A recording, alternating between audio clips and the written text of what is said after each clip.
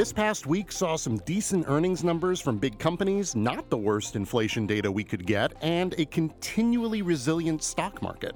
So, why doesn't this feel better than it looks? This is The Markets, a new series from the Goldman Sachs Exchanges podcast. Hi, I'm Sam Grobart.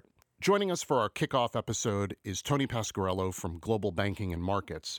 Tony and I are going to talk about all that uneasiness, as well as China's GDP, European markets, and the tech sector. Tony, thanks for joining us today. I'm going to go right into these questions. You recently wrote about how people you're speaking with remain perplexed by what you called the bulletproof performance of the stock market, particularly in light of last month's concerns over regional banks. Have the bank earnings you've seen these past few weeks changed that story at all? I don't think that story's changed a lot. What we've seen in bank earnings over the past few weeks, both from the regional banks and then the big banks, I think it came mostly as a relief to the market. I don't mean to say it's been uniformly good news, but issues like deposit flight and credit quality were generally viewed as better than feared. And so the market was rallying well in advance of these reports, and there was nothing in them to shoot against that rally.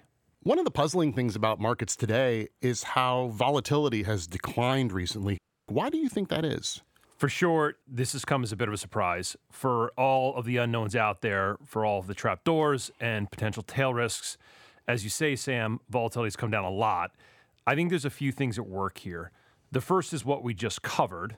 To this point in the game, the regional banking crisis, it really hasn't protracted. In fact, it's actually been pretty quiet since that eventful weekend around SVB. The second piece is, and this gets to my range trade view of the stock market, I think you have a set of countervailing fundamental forces, and some of those are good, some of those are concerning, and that's just kind of left S&P stuck in the mud.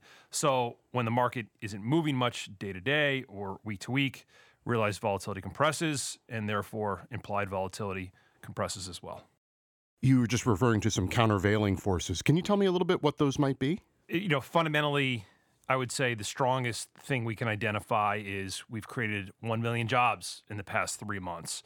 And so the labor market remains remarkably strong, particularly at this point in the cycle. That was from the starting point of 3.5% unemployment. Against that, other parts of the data set, particularly around housing, for example, have been less inspiring. On one hand, inflation's come down for 9 consecutive months. On the other hand, core inflation is 5.6 today.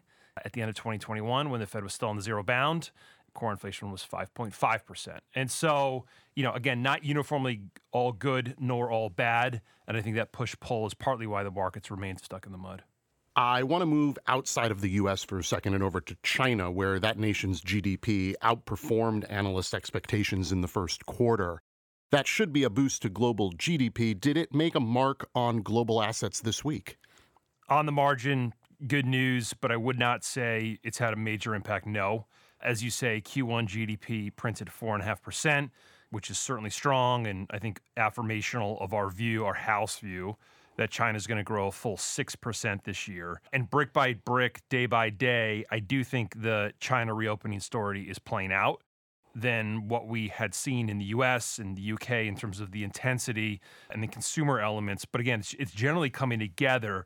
That said, Chinese equities haven't moved much this week, a little bit higher. And if you look at the currency markets, dollar China's going absolutely nowhere. It's barely budged in the past month. Let's move over to Europe for a second. That continent's stock market is having a remarkably good year. The Euro Stoxx 50 has gained more than the S&P 500 year to date. Tony, your clients are some of the largest hedge funds in the world. What are you hearing from them about European stocks' continuing ability to outperform? As someone who tends to be a little skeptical on European equities, typically, at least relative to the U.S., I have to give credit where it's due. Euro Stoxx is up 14% this year, which is about twice what S&P's returned, and it's actually outperformed the S&P for the past 4 consecutive quarters, which hasn't happened since way back mid-05, mid-06.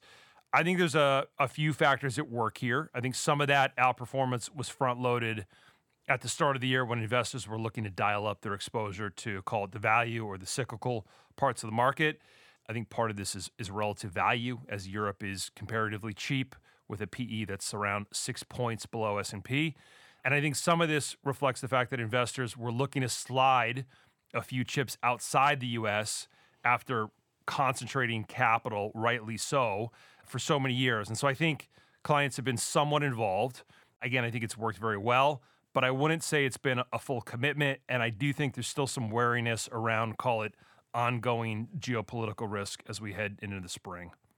From things like semiconductors to artificial intelligence, there's been a lot of talk lately around technology. What are you hearing from clients on that topic? So after a very tough 2022, remember NASDAQ was down a full 33% last year. Tech has performed much better this year. That's particularly true of the mega caps at the very top of the index. I think part of this is thanks to a pretty decent decline in real rates. In a way, I actually think the regional banking crisis that led to a big bond market rally was actually quite helpful for tech. And then I think part of it is this kind of flight to quality, flight to cash flow bias, again, in light of some of the recent news flow. And we've recently seen our clients return to tech. If you look at GS Prime brokerage data, Q1 saw some pretty meaningful demand for U.S. tech. Goldman Sachs Research currently puts the odds of a U.S. recession over the next 12 months at about 35%. How are your clients feeling about the economy overall, and what reasons are they citing for that? I think investors are pretty wary, particularly the macro community with whom I spend a lot of time. I think part of this traces back to the regional bank story. Again, it's been kind of a quieter run of late, but I do still think there's kind of ongoing worry about the medium-term implications for the flow of credit into the real economy. Then you have the specter of the debt ceiling, which will pick up in intensity and market focus over the next couple of months. And then finally, I just think there's plenty of folks who wonder when the, quote, long and variable lags of the Fed hiking 475 basis points in 12 months' time will come home to roost. And just look at the yield curve for an illustration of that. As you say, Jan Hatzius puts the odds more like 1 in 3, which is more optimistic than consensus. And again, probably more optimistic than the macro community. They're kind of waiting for another shoe to drop. That's right. Okay, final question. What are you going to be watching out for next week, Tony? Two things, one micro, one macro. On the micro front, earnings next week marks the single heaviest week of the Q1 reporting period. And then the second would be more news from Treasury on tax receipts and how that will impact the timing of the debt ceiling.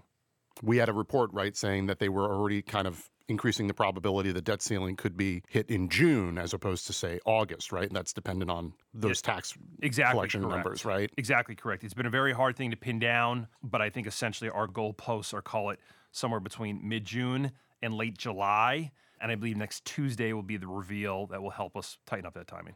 Tony, thanks so much. Thanks, Appreciate Sam. it. Thanks for having me. That does it for our first episode of The Markets, a new series from the Goldman Sachs Exchanges podcast. We'll catch you next Friday. Thanks for listening.